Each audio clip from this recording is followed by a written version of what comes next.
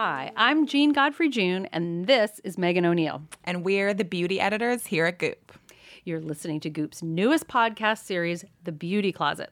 We love beauty questions, asking them and answering them, so if you've got a beauty question, you're in the right place. The guy we're talking to today hears beauty questions all day, every day. He's one of the world's top dermatologists. I've known him for I don't know how many years, and he's just so smart and so kind. Dr. Robert Anolik is who people go to when they just want to look like themselves, but a little fresher, a little less broken out, and whatever it is, he makes you look better, not done. He knows everything about every single laser on Earth. I think his office is also like the #1 user of Botox in the world. And he's just very calm and sort of wry and funny, and he always knows the right thing to do. I could talk to him all day. He's like this font of information. We had such a great conversation with him. He really busted a few myths for us about going to the dermatologist, the difference between Botox and fillers, why people look overdone, and what to do about breakouts. We'll get to the whole thing in just a second. First, though, let us tell you about the blow dryer we can't stop talking about around the Goop offices. People are obsessed. A big thank you to our friends at Dyson who are making this podcast possible. We've discovered some really incredible beauty secrets here at the Goop Clean Beauty Shop, and best in class in clean, non-toxic, super effective, and super luxurious skin, body, makeup, and hair products make all the difference. One of our recent favorites is the Dyson Supersonic Hair Dryer. It's something of a miracle of high-tech engineering, with bordering on miracle results.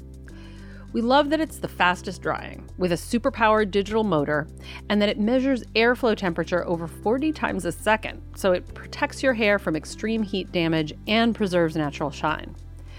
They've done testing, and it boosts your shine by 132%, which is crazy, and decreases frizz by 61% compared to naturally dried hair. It's a full-on, as if you went to the salon, blow-dry at home in record time. And all different hair types can get the benefits. The Supersonic comes with magnetic attachments that work for curly hair, sensitive scalp, fine hair, kinky hair, you name it. And the brilliant Dyson engineers put the motor in the handle, so it's way easier to use than a regular blow dryer. To learn more about the Dyson Supersonic, go to dyson.com/beautycloset.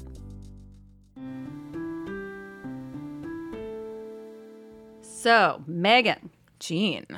This was such a fascinating conversation. I was thinking about the first time I ever went to a dermatologist. I didn't even have anything done. I just went and watched someone get Botox. It was with Dr. Frederick Brandt, who was Dr. Anolik's partner, actually. I remember Dr. Brandt did half of the woman's face, and he started, and I was so horrified with her neck. And I was thinking, this woman is sort of 30-something. She doesn't even look like she needs Botox. And then in a few seconds, she looked happier. On one side, obviously. You know how the corners of some people's mouths turn downwards? Yeah. Like mine do a little. No, they don't. They do a little. It's just like how people are made. The muscles of your neck actually pull down the corners of your mouth. Oh. So this woman didn't look plastic. She didn't look frozen. The corners of her mouth just went like the tiniest imperceptible little bit back to how they'd been maybe 5 years before. Wow. It blew my mind. Yeah, that is cool. Them. The first time I went to the dermatologist, I got a mole check, or one of the first times as an adult. And the thing that shocked me was that the mole that was problematic, because they removed precancerous cells, just looked like... did? Yeah. I have this scar on my shoulder. It's like a keloid from I didn't know it was from that. Yeah, it's from that. And the mole they zeroed in on, that was the problem mole, just looked like a tiny, pretty beauty marker. Really? Beauty mole, yeah. Like it was like my Cindy favorite. Crawford on your shoulder. Yeah, but like tinier and like so not a thing looking. And you have darker skin. And I like have darker you know, skin. like So get your skin checks, people. Didn't Bob Marley die of melanoma? Yeah, on his toe. It was like a tiny dot on his toe. Whoa. So everyone should be getting skin checks, and maybe next time I'll go to Dr. Anolik to get mine, and maybe he can give me a little bit of a laser treatment for some of these dark spots from my breakouts. You do not have dark spots. I do have dark spots. And I like his tip, actually, about loving and using alpha hydroxy acids to help with skin tone.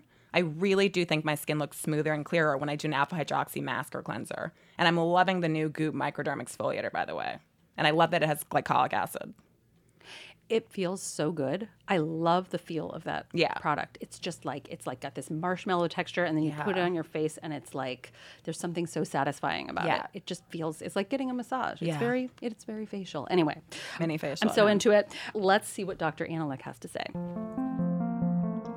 We're here today with Dr. Robert Anolik, and we want to get right into it. What's the most common thing that people come to your office asking for? That they're like, I want to do something. What is that thing? In general? Yeah. They want to look their best. So like, what's that? Line smoothing? Yeah. Well, that can mean a couple different things for different people. But early wrinkles forming and pigmentation appearing on the skin are probably two of the most concerning issues, whether you're coming in at 30 or you're coming in at 60. Okay. So that broadly is applicable to almost everybody. And I'm speaking, of course, mostly women, but so many men too. Yeah. It's amazing. How many men would you, like percentage-wise? What's the ratio? I'd say probably a quarter of my patients. Whoa. And, right now a lot of men are coming in for laser. Laser for? Wrinkles, pigmentation, rejuvenation. They want to look their best too. Very often it's women coming in and then they're, often boyfriends, husbands, people in their family. They see the outcomes and they like that idea. And they see that it's not it doesn't make them look feminine or wouldn't make them look feminine, just look better. So in terms of Botox, the number of Botox patients who are men is skyrocketing. It used to be 5 or 10%, and now it's easily for our group 20 to 30%. But I think that in general, we're seeing that remarkably. So we're studying that and trying to understand even in greater detail what men need, what men want, what looks great on men versus women, because the anatomy is different. Yeah. Mm-hmm. Fillers are still predominantly women. But, that could change too. Well, Botox and fillers, to sort of dial it back a little, they're incredibly common. Yes.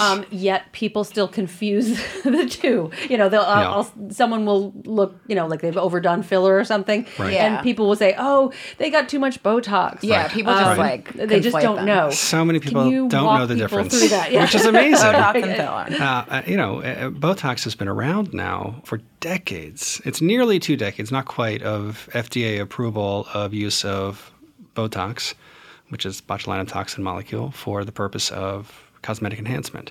But it's been around a very long time. What this molecule does is it relaxes the muscle so that it can't contract well for about a 3 to 4 month window. And if it's done beautifully, it can look beautiful. And no one in the world would know you did anything. You just look fresher or better.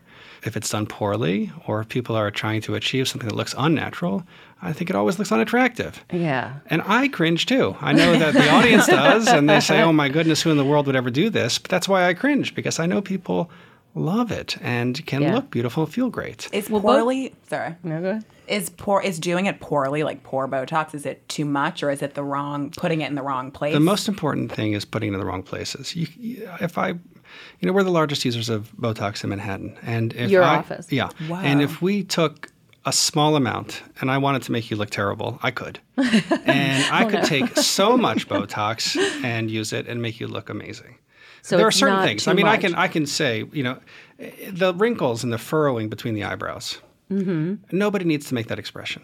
Nobody's going to look at you and say, Really? oh my goodness, you're not making that angry face, unless someone's so used to having you angry with them. But what everybody should have is movement in their forehead. Everyone should raise their eyebrows. So I know we're seeing each other and the audience isn't, but as we're talking, I'm raising my eyebrows and so are you. Yeah. If you lose that ability, people look odd. Yeah, totally. It's a crazy stone face. It's that frozen look. Terrible. And not only does it look odd, it feels odd. So, I know from patients telling me of bad experiences, and I say, I bet it felt heavy. I bet it was, really uncomfortable. And it is, because you need to raise your eyebrows to look normal and behave normally. But I know we're getting sidetracked, and I wanted to distinguish for you, Filler, Botox and filler. They're completely different. But the reason they get lumped together and why people sometimes don't know the difference is because we use needles to inject Botox and filler. True. Most of the time. We use things a little creatively sometimes. Yeah. But filler, instead, is supposed to replace volume that we lose with age. So as we age from our teens, 20s, up to 80s, 90s, one of the big changes is that our natural fat pads in our face, whether it's the lateral cheek and the chin and a variety of areas in the face, that diminishes. And so does the bone support. So a lot of people experience osteoporosis throughout their body, but even the jawbone no longer maintains a beautiful L shape. But if you compare a CAT scan of a young woman versus an older woman, that L shape becomes more linear. So there's less support on the jaw by the ear. And so that allows the skin to slip forward and make the jowl look bigger. So we think about what anatomically is changing and think about what's aging us. And if we address that and restore some of that natural support that you had 5 or 10 years ago, no one would look at you and think you look artificial. You just look 5 or 10 years younger and fresh. Yeah. And that's wonderful. But if you put it in the wrong places, like a massive amount in the mid-cheek, or an erasing of the line entirely from the nose to the corner of the mouth, called the nasolabial fold, if you eradicate these things or make too big of a chipmunk cheek, you look like a chipmunk or you look like an animal. It looks bizarre. You don't want that. Totally. Yeah. I know that culturally around the country, there's different goals. I think that at least in New York, there's more of a tendency to be more conservative. In some other areas of the country, there's a desire to be more is more. And I do think, unfortunately, sometimes people want that change that's so massive because they feel like, oh, I got my money's worth. Or, obviously this worked. I got my change. But that is completely, I think, the wrong way to do it. And so you cringe the way they look. I cringe when they look so crazy too. Heat and cold technologies have exploded. What kinds of results can you get by heating the skin versus cooling it? Yeah, I'm so confused by that. There's lots of like this or that. There are a lot of different things. Cooling the skin, the only major advance, and this is a major advance, is that concept of cryolipolysis or reduction of fat. So those procedure, what is called cool sculpting. Yeah, like instead of a tummy tuck or... Right. So it's not equivalent to a tummy tuck or even to liposuction, but those are surgical procedures with bruising and downtime and swelling and discomfort. Yeah. But cool sculpting can use cold temperature to trigger a reaction in the cells that hold fat, and those cells are called adipocytes. And a percentage of those cells that hold the fat will break down and go away through a natural process. Forever. It's a process called apoptosis. But every cell in our body has the ability to do that. But remarkably, the cells that hold fat, the adipocytes, are much more sensitive to cold. And if you cool to a temperature that triggers that reaction in the fat cells, but not cold enough to harm any other surrounding cells, all you're doing is reducing the layer of fat in an area that bothers you. And can that be used around the face also, or is it just for like body, love handles, that kind of thing?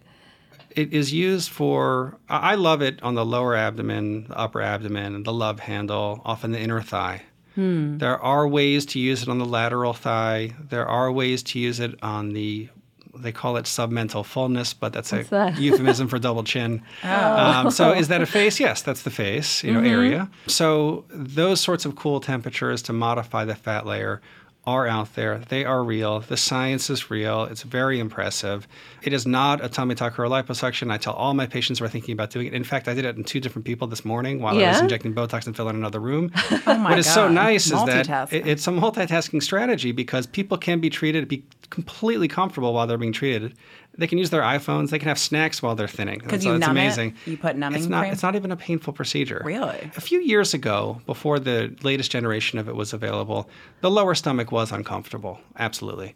Not the majority, but many people. And I got that feedback, and I knew that. But now with the newer applicator, which has better contact with the skin, it's a slightly colder degree, it's less of an intense grip on the skin surface, it's not painful. So you're attached to the device on your lower stomach for usually about 45 minutes. And we have many machines in our office because we use this a lot, so I can apply to multiple areas at the same time. So another person, one was a man, one was a woman today. And the love handles we can treat at the same time. So that's a 35-minute application, but in one round, both sides are treated.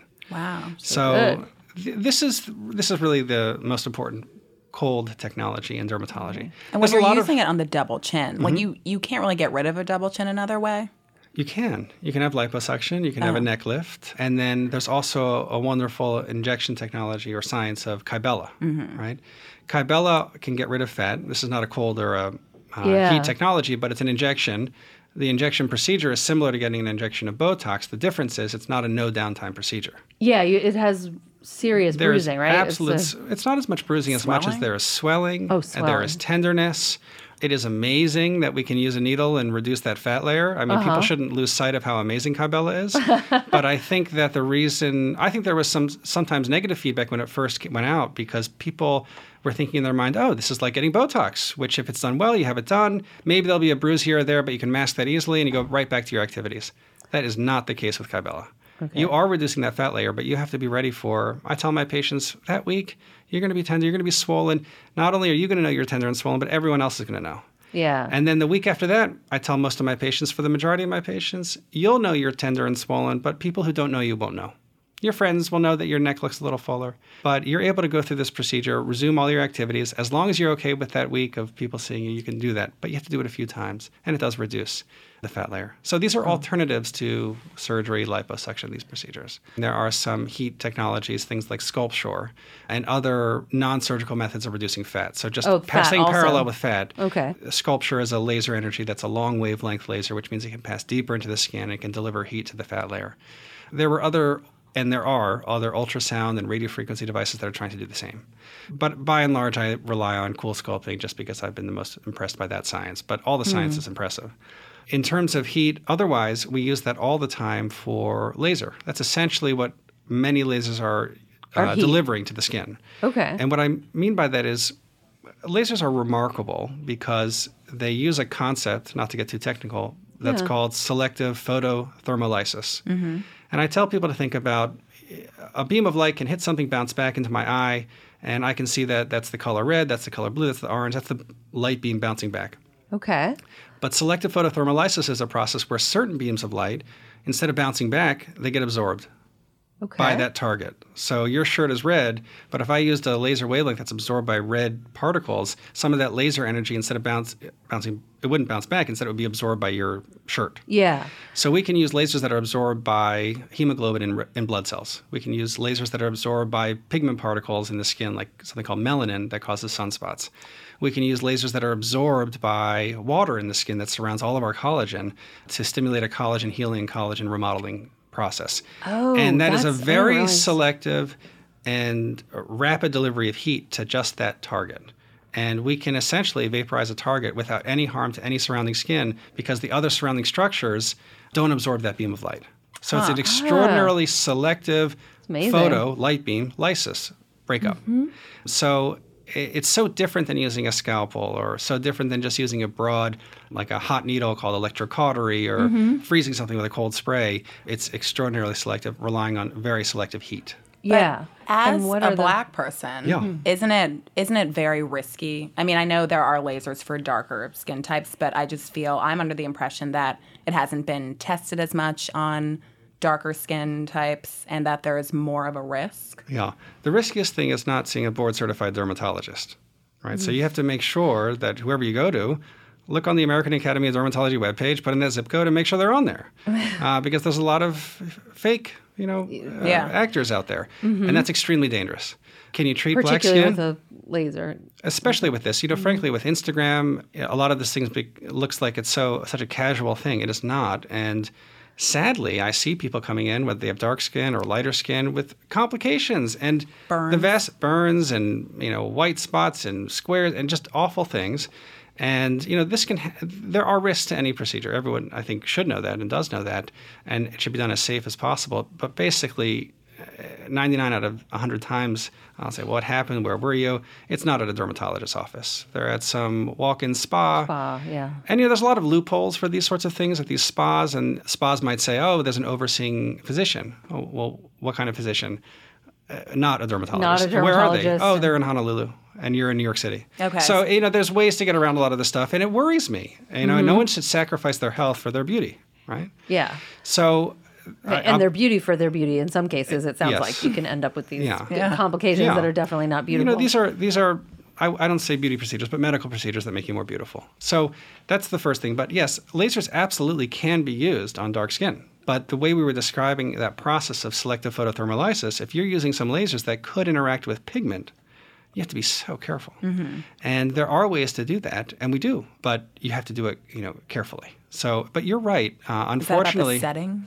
Its settings. There's a lot of characteristics of lasers. The wavelength, determines a lot of what it's going to be targeting, how rapidly it's delivered to the skin. So yes, I mean, essentially that all falls into the category of settings. But and something like Ulthera is targeting the water near your collagen. Is that correct? No. So Is that the neck, the one for neck? Yeah. So That's the one for neck, Ultherapy is a skin tightening procedure. I believe it's the only FDA-cleared device for lifting skin on the forehead, and we use it on the face and the neck. This is not a laser. Although, I thought it was a laser. I know, everyone does. I thought it was You're a not heat alone. laser. I'm I so feel like we've confused. written about these things, but it's just so hard to keep so track. hard, yeah. Well, We're it's complicated. Yeah, it is. What happens is that any device that's not an injection, people call lasers. But lasers is that very specific process of taking a beam of light and targeting something. Targeting. Yeah. But there are other forms of energy that are on what we call the electromagnetic spectrum. So you have, beams of light, which we discussed. And then we have radio frequency. We have ultrasound, which is the case of Ultherapy. Oh, gotcha. Yeah, and so it's different. Ultrasound, But okay. ultrasound is a sound wave. I mean, imagine how safe that is. It is remarkably safe. We're talking about something that's used to image a pregnancy. Mm-hmm. But the difference between using something like Ultherapy to target tightening versus ultrasound to image a pregnancy, with ultrasound for imaging, they've developed ways for the ultrasound wave to bounce into the skin, bounce out of the skin, and create an image based on what bounces back. With Ultherapy, we're taking ultrasound waves, and these sound waves are focused to a point under the skin at a very specific depth. We can use 1.5 millimeters under the skin, or 3 millimeters, or 4.5 millimeters under the skin. And I think it's easy to think about why that creates a pinpoint area of heat. As imagine when you were a kid, if you had a magnifying lens and the sun came through it, and you could burn a leaf. Mm-hmm. Well, the sun's not visibly burning you, although it might be causing a sunburn, but it's not causing a focal heat where you can actually burn something. Ultrasound waves won't hurt, but if you focus to a point at a high energy, you can actually create a pinpoint of heat under the skin. So the way Ultherapy is designed, we are essentially putting down cautery or pinpoint heat, 3 and 4.5 millimeters under the skin, and causing a healing or a remodeling process. This is diffuse, so it's not specific to one target, but instead layering thousands of pinpoints of heat at these depths that allow the surrounding collagen to tighten around it. And that doesn't, the pigment of your skin doesn't make a difference in that? Almost no. It matters a little bit in that any inflammation on the skin, if you interact with the sun intensely, you have a greater chance of causing pigmentation because of the combination of inflammation and sun, or just your natural tendency. So there is inflammation, but because it's bypassing the surface predominantly, and I don't expect people to walk around looking pink and inflamed for days, the chance of having a pigmentary problem afterwards is nearly zero. So I would feel extremely comfortable having a patient of any skin color coming in and having that procedure done. Gotcha. I feel like the eye area is the first to show age. It is. Certainly in my- One of. And No, it's not. And On it you. shows.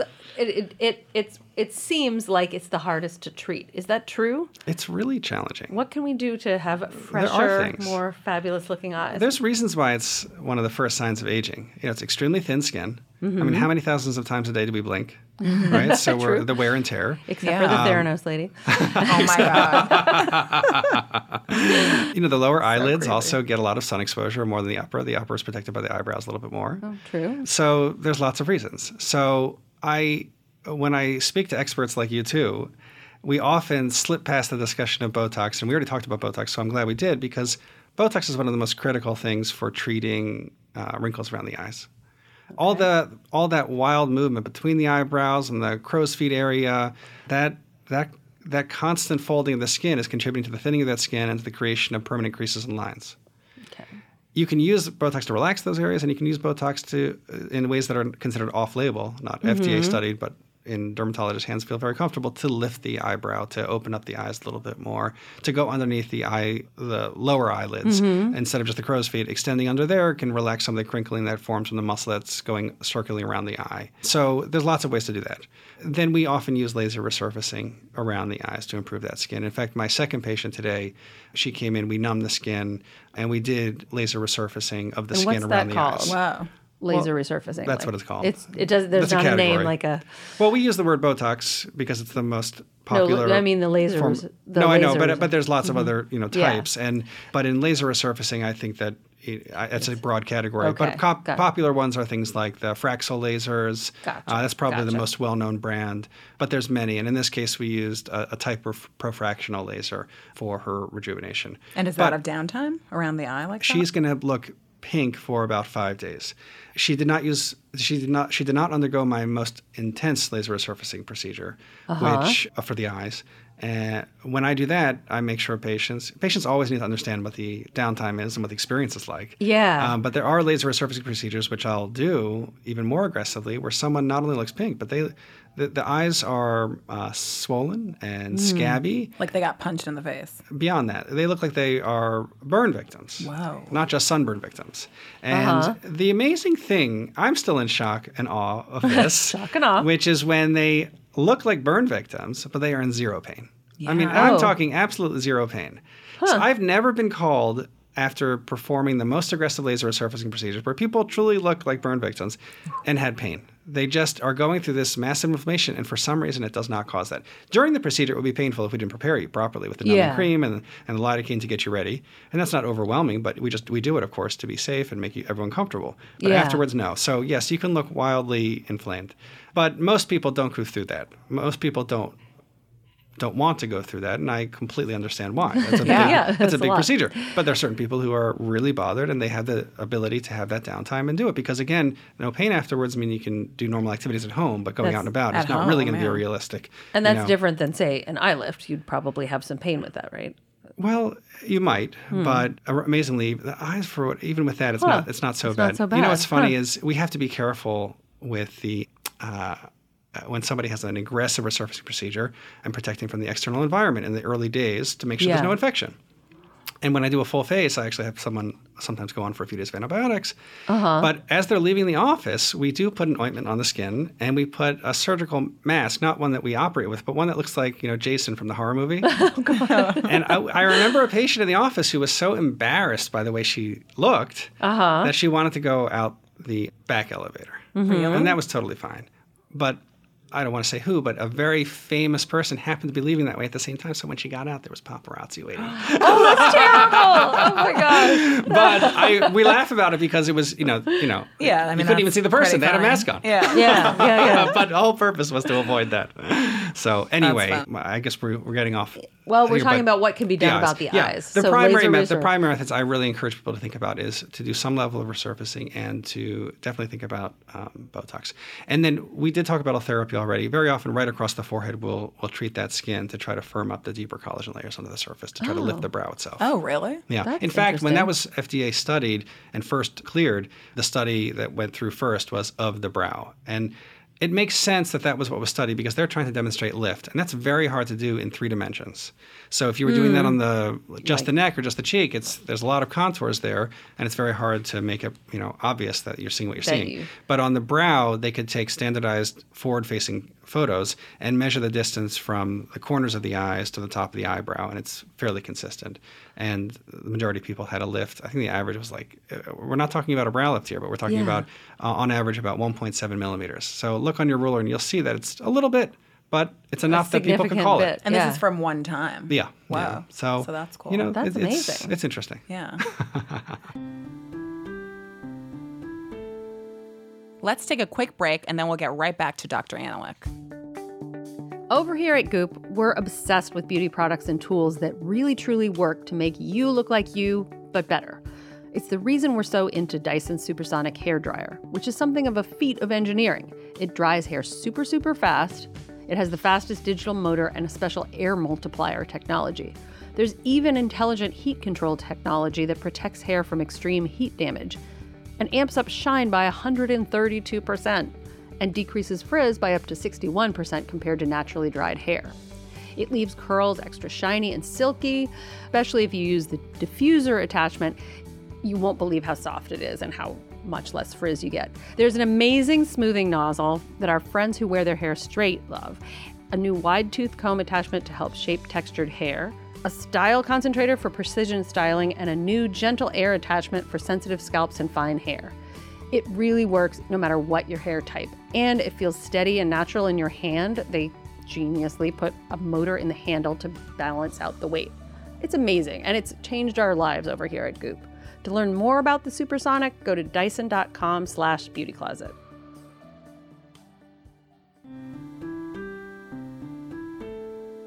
Okay, let's get back to our chat with Dr. Anolik. So someone comes in and they're like, I'm not happy with my eyes, and you come up with a plan, like Yeah. do you do treatments at the same time? Like would you do, on the Like an same day do Ulthera Ulthera and a Botox or something. and the resurfacing or something? That you could do on the same day. Mm-hmm. Botox I probably wouldn't do if it was particularly aggressive or in exactly the same area that we're actively treating that goes deep. So therapy goes pretty deep, so typically we wouldn't do that. Yeah. But I do most procedures on the same day. So most of my laser resurfacing procedures, where they're not going to be swollen and scabby, Yeah. I do all the time on the same day. I can target brown spots that are a huge complaint on that day. I treat blood vessels on that day.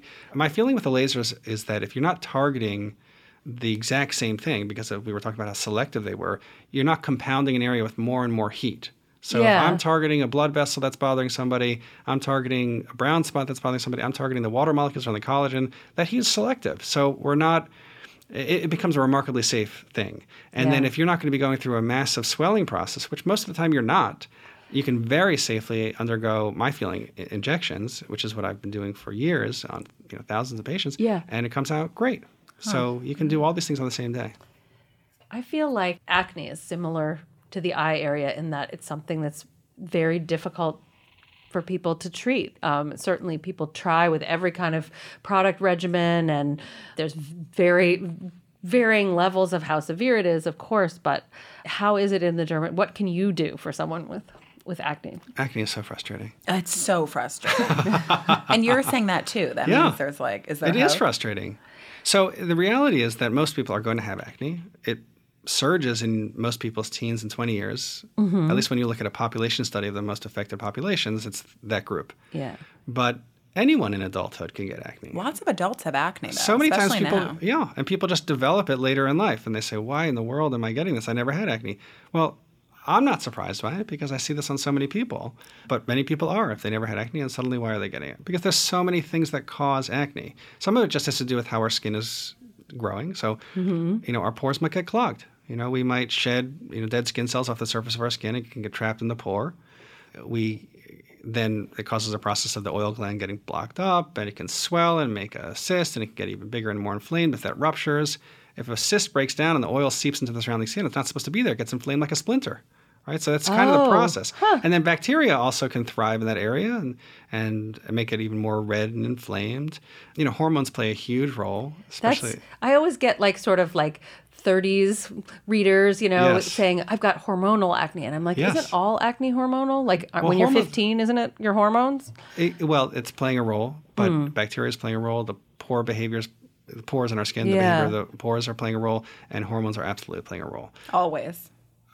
Some more than others at different times. So, women in their 30s and 40s, so many of them do have acne, especially on their lower face.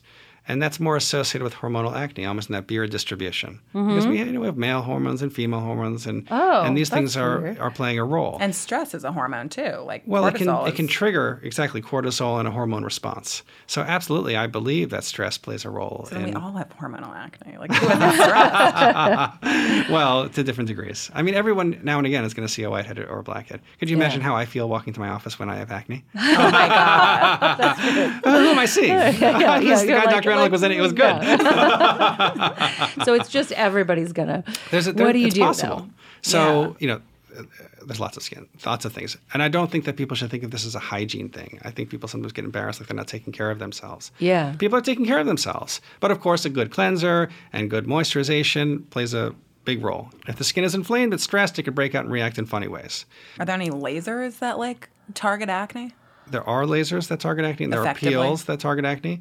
But no matter what we choose, we're talking about treatments, not cures.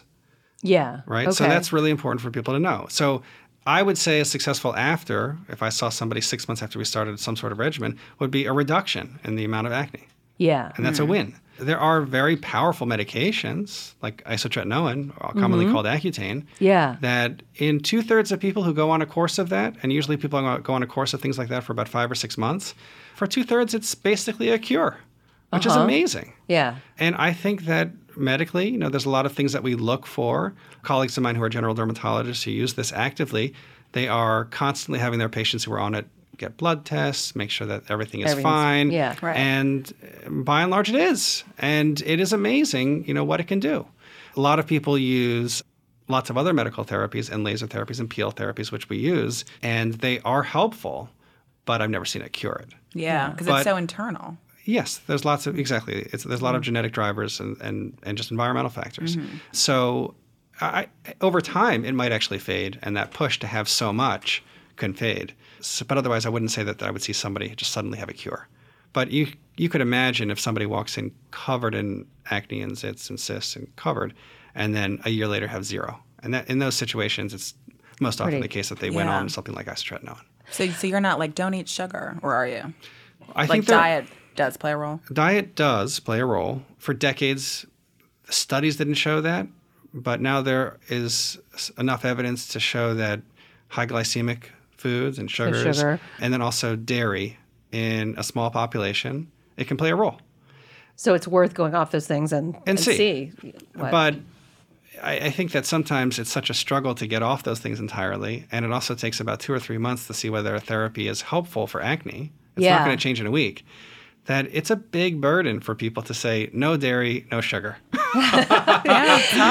a I big couldn't one. do that with my cookies and milk every day.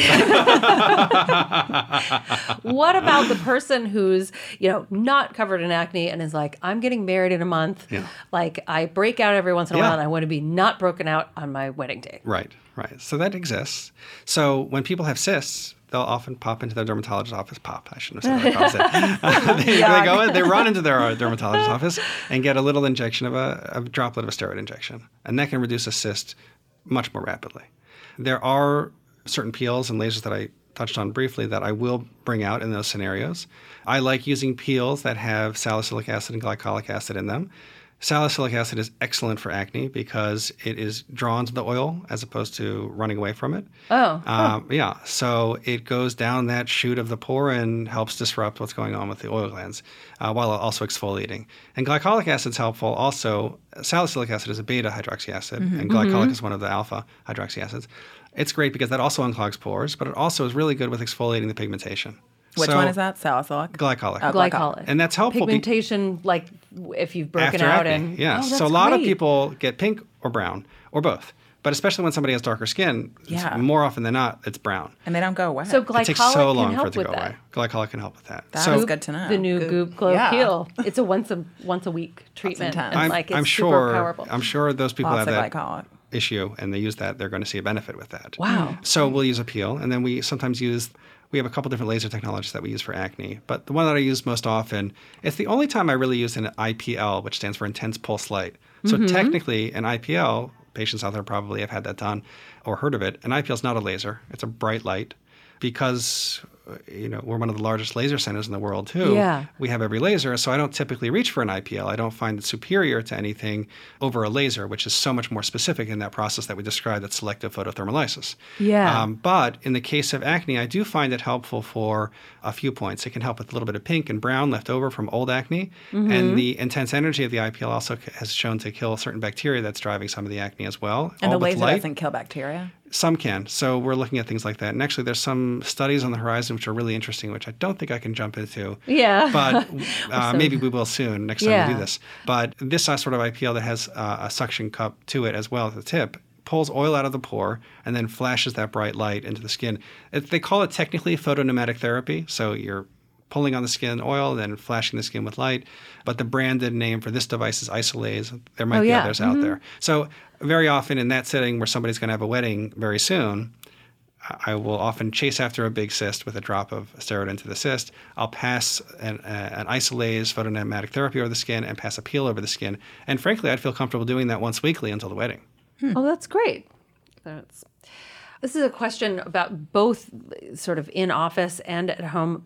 Microneedling. Is it as great as everybody said? People are just like crazy for it and they're doing it at home. I'm always afraid that it would be not so good for you. I don't know. Right. Tell me. It seems scary, like you're rolling needles. I don't think it's that great. You don't? Really? Tell us. I think there's a lot of hype around it, which happens in any new beauty trend. I have not been convinced that the data shows a lot of good results. But it might be because I'm exposed to so many results of what you get with heat from laser, right? So the idea is that you're creating essentially thousands of micro injuries in the skin. Yeah. And that's what we're doing with certain resurfacing lasers, like the Fraxel laser, like the perfectional laser, like all these other sort of collagen-stimulating lasers that are what we call fractional. Yeah. And fractional laser means that the beam of light that's going to stimulate collagen to improve the skin is hitting the skin in a, we say, pixelated fashion or a dotted fashion. I used to say like newspaper print, but the newspapers almost don't exist anymore. But like, pixels on a screen. Yeah. And so we're purposely leaving behind the percentage of untouched skin to allow for rapid healing. It makes it so much safer. I mean, old resurfacing in the 80s and 90s carried substantial risk. They wiped the surface away, and you'd up have to this 25, alabaster skin. Yes, up to 25% of the time, your skin could look shiny white or scarred. And now the chance of that should be almost zero. So this idea of microneedling is a similar concept. You're putting down these pixelated or dotted micro-injuries into the skin. So there might be some low-level benefit to this, but I do think that there's likely a need for some sort of heat stimulation to get a more meaningful change. Yeah. I think that when a facialist does it, you might see benefits partly because you're getting some surface swelling, which can be, on a low level, which can be helpful to fill in some little lines and creases and, make the skin look a little fresher. Glowy, yeah. Glowy, absolutely. I don't minimize that. I think that if, someone has an event coming up and they have a favorite facialist and the facialist uses it and they're doing it safely, sure. It's not I totally dangerous, get that. I get that. And there's a lot of great facialists out there. And this is for like a plumping effect. And also, since you're renewing the collagen, like maybe some dark spot potential? No. See, I don't think it's doing such a long-lasting change. Okay. So it's plumping is the main benefit. I think you can see that plump and that glow. And if you do it aggressively, if you're seeing blood, make sure you're not doing it anywhere other than in a dermatologist's office. If you're seeing blood, you have risk of infection and risk of complication. Yeah. But I will reach for some microneedling technologies, but ones that creatively deliver heat in the targeted area. So there are technologies out there that are considered fractional radiofrequency technologies. And so before needles existed to allow us to deliver radiofrequency, when you used a radiofrequency technology for tightening or improving the skin, you're broadly affecting the surface skin. But there are now a few devices out there like the Infini, which is the one that I use, and there's a few others that stamp the skin, and the needles can penetrate down to a depth that we want, whether that's 1 millimeter or 2 millimeters or 3 millimeters or 4 millimeters, giving us access to deeper layers of the skin, like if somebody was getting ultherapy where you're targeting a deeper layer. Okay. We're basically microneedling the skin, but at the very tip of the needle, there is heat delivered through radiofrequency. And that needle is fully insulated, so the surface skin is completely unaffected and it's safe. So you can use this in dark skin, light skin, because you're bypassing the surface. And at that depth, that radiofrequency heat at the tip of those microneedles, fractionally, will trigger a collagen change and create a long-lasting or a permanent change that will be beneficial to people. And that can be used for rejuvenation. I'll often reach for that when I'm trying to target acne scars that are rolling, where they're deeper into the skin, because I feel that needle can get deep to that surface and stimulate the collagen from below. Is the facelift ever going away? Are there still things that plastic surgery is good for and that you recommend? Right. So do you think? I'm a dermatologist. And I'm proud to say that I love plastic surgery. And I think there's amazing plastic surgeons out there. And I love the work that they do when it's needed. But it's amazing how rapid this field has changed and changes. We have 20 clinical trials going on in our clinical trials unit right now. In your office? Yes. So who knows what's going to happen, next year. But I think the way people should think about that is, 20 years ago, you basically had very few people bold enough to think about using Botox for the skin, like people who we've known and adored in the past. Yeah. We can even say, Dr. Brandt was amazing. Oh, he was incredible. Like an incredible person and such a genius and such an incredible scientist who we lost him 4.5 years ago, sadly. Very sadly. But he was such a brilliant guy, and he said, wow, you can use this medication to improve a cosmetic appearance. Because before, the molecule that is Botox was used for spasms of the eye muscles or muscle problems in the body, muscular dystrophy to relax muscles for more medical issues. Migraines. Well, migraines were much more recent. Really? That was after all this, which is amazing. So in any case, I'm getting sidetracked on what we were talking about. On Dr. Brandt. We were talking about whether there's ever you see a day when there's going to be that we're not going to need a facelift. My point was what I was trying to get at is that 20 years ago you could reach for a facelift and improve your cosmetic appearance. But today, if you're going to optimize your cosmetic appearance and look natural, you have really 4 broad approaches. You have plastic surgery when it's needed. You have Botox, or its category. You have fillers and its whole broad category. And then you have lasers, or what we call energy-based technologies, because not everything is a laser anymore. Yeah. So if you use those 4 categories optimally and when needed, you can look absolutely your best and look completely natural. And that's including plastic surgery, you're saying? Absolutely. Because there are points, when I walk into a room and I see someone's neck is on their knees, it is time for surgery. I cannot put Botox in that neck band off-label and lift that neck skin. I can't use therapy and get that, millimeter diffuse lift and make it look better. They need to go get surgery if they want to make that look better. Of course, some people don't want that. That's fine. But it's a balance of all these things. And 20 years ago, people might say, okay, when I'm 50, 60, and 70, I'm going to get a facelift. But by the time they get their second, you're starting to look pulled. That skin is just lifted back and that's it. But you need filler to give that natural contour, that fat pad that we should have, which creates, more of a rejuvenated face. Yeah. And again, like I said, if it's not chipmunked or knocking out, a full crease between your nose and your lip that you need, or making your lips massive, you're going to look beautiful. And no facelift is going to get rid of the wrinkles and creases between your brow and your crow's feet, because you're blinking and moving and expressing yourself, and you should maintain all those natural expressions, but you need Botox to address those creases that are a problem. Yeah. And then no facelift's going to get rid of a sunspot or a blood vessel or the collagen weakening. You need to use these technologies to stimulate and enhance and rejuvenate the skin. So it's a combination. It's absolutely a combination. And it is true, I think people get fewer facelifts. You don't need that. That's not your only go-to. Sounds so intense. It is. But when it's done well and safely by extraordinarily talented surgeons, it matches up with everything else that you do. And I'll lastly say, people think, oh, well, it's going to be one or the other, or if I get one, I'll never need the other. It's not the case. If you get filler, you still might need facelift down the road. You get a facelift, you're still going to need filler or Botox down the road. It all works together. The thing you said about walking into a room and seeing the person's neck, being a dermatologist, is that something like, is you're out to dinner, or you're people watching? Are you always like, oh, that person would look better with a little this or that? Like, I've always wondered that too. Like, just constantly. I can't turn my thought process off.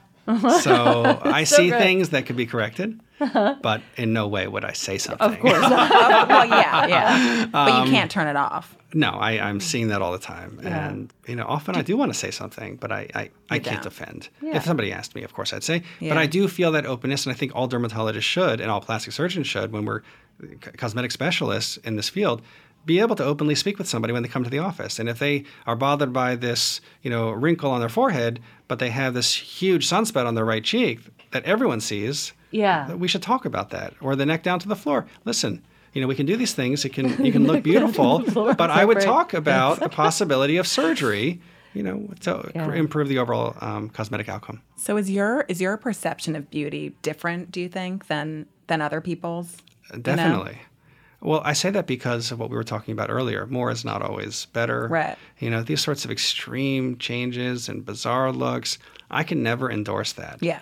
It's an art form as much as a science. And so you have to appreciate, a good natural outcome. I'm glad to say I do feel that in New York City, people want a more natural look, although I still shiver sometimes when I see the craziness when I walk up and down. Do you have to say no? Of course. Of course. The big reason I do that is because if I do something just because somebody wants it, like a massive cheek or huge lips that don't match their face, and then someone goes somewhere and says, "Don't I look amazing? Dr. Anolik did this." Right, that's like the worst. And ethically, I'm bound. I do not need to do a cosmetic procedure for somebody, but as an actual with an MD, a doctor, I am ethically bound to make sure somebody has medical care that they need, and I will always jump on that. If I've had patients come in and they ask for something, and I say we should check that, and it's a melanoma. Wow. It's terrifying. Yeah. But in those situations, of course, I'm going to do everything possible to make sure that is addressed and get care immediately. Yeah. But if somebody comes in and says that I want to look like I have a chipmunk cheek, I'm not going to do that. Is that awkward to say no? I'll tell them I just don't agree with it. And then usually what happens, it's usually not an awkward thing. What happens is then I give my opinion and I explain why I think that I'm right, and I encourage them to try it the way I feel will look better. And they'll think that I think they understand my perspective after having the conversation, and we'll try it. And that's what we end up doing. But if they really feel that persistence or they want to look artificial, they'll probably find someone somewhere else. And someone will do it. Yeah. It's probably somebody who used to work retail at the Gap last month, and now they're pretending to be a dermatologist. So be careful out there. But I love the Gap. I'm not trying to. That's what we use for my kids and me. But do you try all these things? Not everything, obviously, but do you, on myself, on family, on you do. people that I care for, of course. And I wouldn't do anything that I didn't think was safe. This needs to be safe. Yeah. Well, I was in your office yesterday, and I left feeling very safe and You look very great. Good. very good. Yeah. So You looked great before. You did. Seriously. we so enjoyed having you. I love being here. We could ask you questions literally Yeah, I for have 10 so more many hours. Well, we'll do it again. Thank you. Thanks Thank for having me. you. Truly, we could have just kept asking him questions like forever. I thought it was a funny point he made about people wanting obvious results, like overfilled lips or cheeks or a frozen forehead, so they felt like they were getting their money's worth. Yeah, that is pretty crazy. But I guess to each her own. What everybody Or thinks. his. To each his or own, yeah. What everybody thinks looks good is definitely not the same. It's definitely not what I want to look like, but if that's what you need to do to feel great, you know. Although I have to say, when I'm talking to someone who looks totally overdone or frozen, it's distracting. And a part of me is like, why did you do that? You know? On my obsession, Love Island, some of my these God. 20-year-old girls who are so beautiful to begin with, like gorgeous. And they've clearly overdone the dermatology and plastic surgery already. And to me, they look crazy. And I imagine nobody on the show would go for them. You know, I kind of thought these guys are not going to go for them. And some of the guys in the show are actually like, I love her. They're all English. I love her. And she's got the fake boobs and fake lips. And she's just gorgeous. Do they sound like that, really? Oh my God. It's just for the language that you have to listen to. Anyway, I wonder where we're going as a human race. I know. I don't know. Maybe you just keep going when you start with that, or maybe you keep going until you're done and over it, and then you go in the total opposite direction and you want to look totally natural. I sort of think it's like when you bleach your hair, or like when I Like bleached you my did, I hair. remember. It's so extreme that after you're just like, oh, I never want to bleach my hair again. I just want my natural, boring, whatever hair, you know? I know some of the craze for full Brazilians using laser hair removal has ended up in people regretting, and you can't grow it back. True. I guess whatever you do, you've really got to think about it, because Yeah. there are, it does permanent things sometimes. Yeah. Yeah, permanent. think about it and go to someone like Dr. Anolik if you don't want obvious results you might regret. Someone who does this stuff all day, every day. That's who you want to see. The people who you think do nothing, the people that are just naturally aging gracefully, Dr. Anolik. The fat freezing was pretty surprising, right? I have seen people get results with fat freezing. Stomach, love handles, knees, double chin, it really makes a difference. You do have to go to a good person, though. I know someone who ended up with a dent in the side of her stomach where the fat freezing had ended. And it took a while to fix it with more fat freezing, which is, I bet. Yeah, with any dermatologist or even med spa or salon, or, you've got to go to someone with a ton of experience. And for something like this, I think you should always go to a dermatologist or even a plastic surgeon, like a full-on actual MD. And even still, you have to go into it knowing that there's always risk.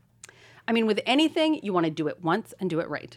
And when you're talking about your body or your face, you want to go to the most experienced person. This is not the place to economize. Yeah. Economize with your beauty products, with your exercise, with your massages or whatnot, but not the dermatology or plastic surgery. Ooh. Yeah, so true. And it is possible to economize on beauty products and clean beauty products. People always think clean beauty has to be expensive, and it's not true. There's this brand that they sell at drugstores called a Sutra, and they just make the prettiest body butters and pain relief oils, and they have this hair clay that I love that just makes my Hair curls clay. look like so great. Yeah. Pearls do look great. And this other brand, actually, Crayola Essence, also at drugstores, they make a castor oil, again, instant perfect hair day.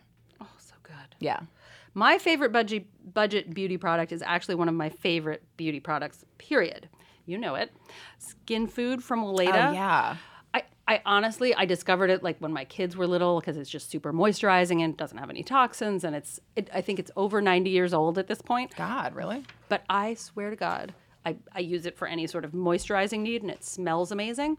But if you put it on your face and you wait and not in the dead of summer, probably, it's definitely a thick moisturizer. It's sort of, but you put it on your face, wait a couple of minutes, and you will be like, it kind of looks like I put on makeup, even though I didn't.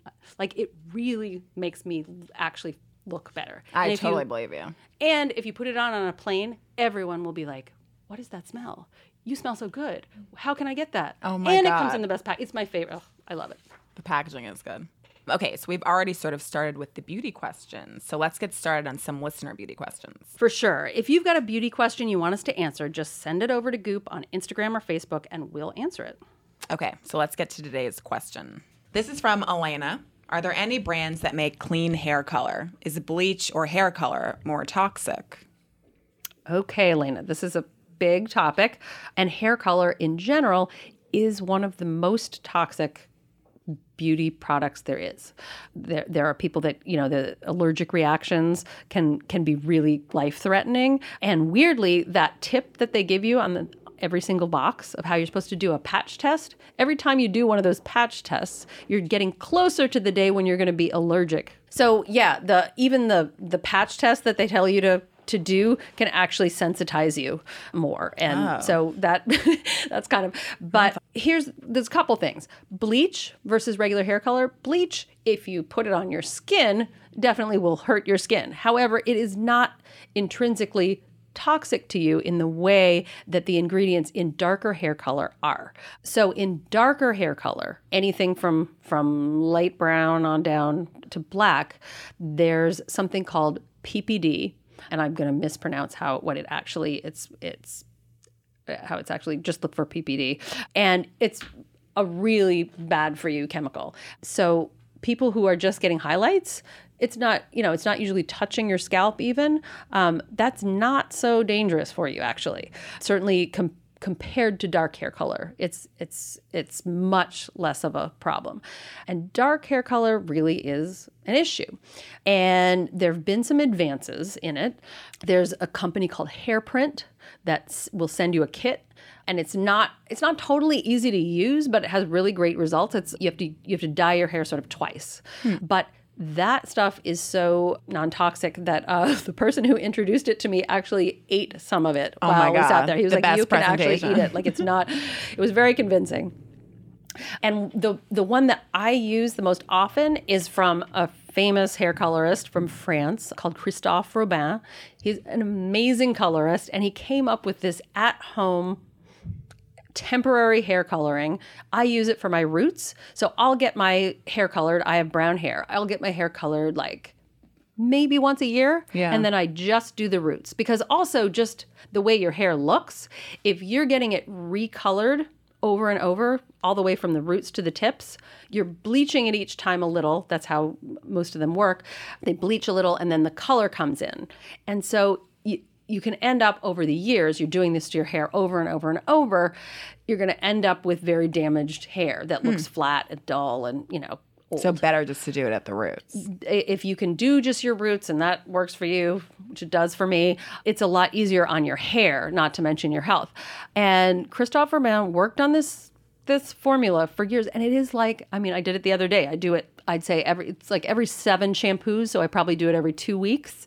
And it doesn't have any like bad for you chemicals in it, so it doesn't smell bad. So It's like putting a hair mask on. Like I do my nails while I do something else, and you literally just like put it on your roots, wait 40 minutes, which is longer than your typical out of the box hair color is usually like 10, but you wait 40 minutes, you wash it out, and it's perfect. Like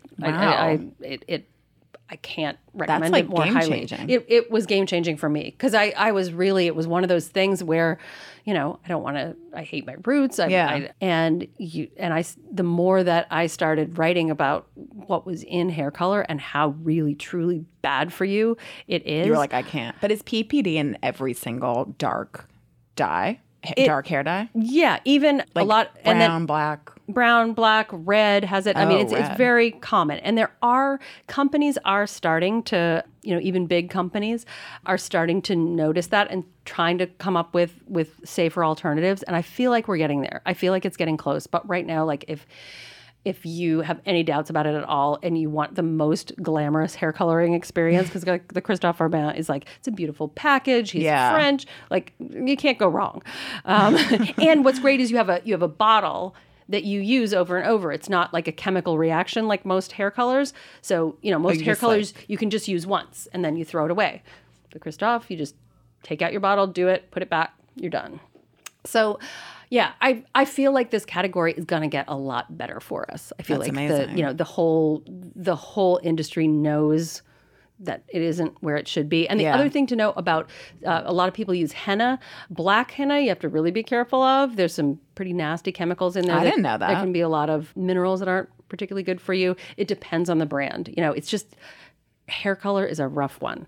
So, Elena, I certainly, I wouldn't worry too much about highlights, and I'd talk to your stylist about whether there's PPD in your hair color, because until people start asking, it's probably going to be tougher to change. Yeah. Thanks again for joining us on The Beauty Closet. You can learn more about our new podcast series at goop.com/beautyclosetpodcast. We hope you'll come back next Wednesday for our next chat. And in the meantime, just tap subscribe to keep up with new episodes. If you're liking what you're hearing, please rate and review the podcast and share it with a friend. Talk soon.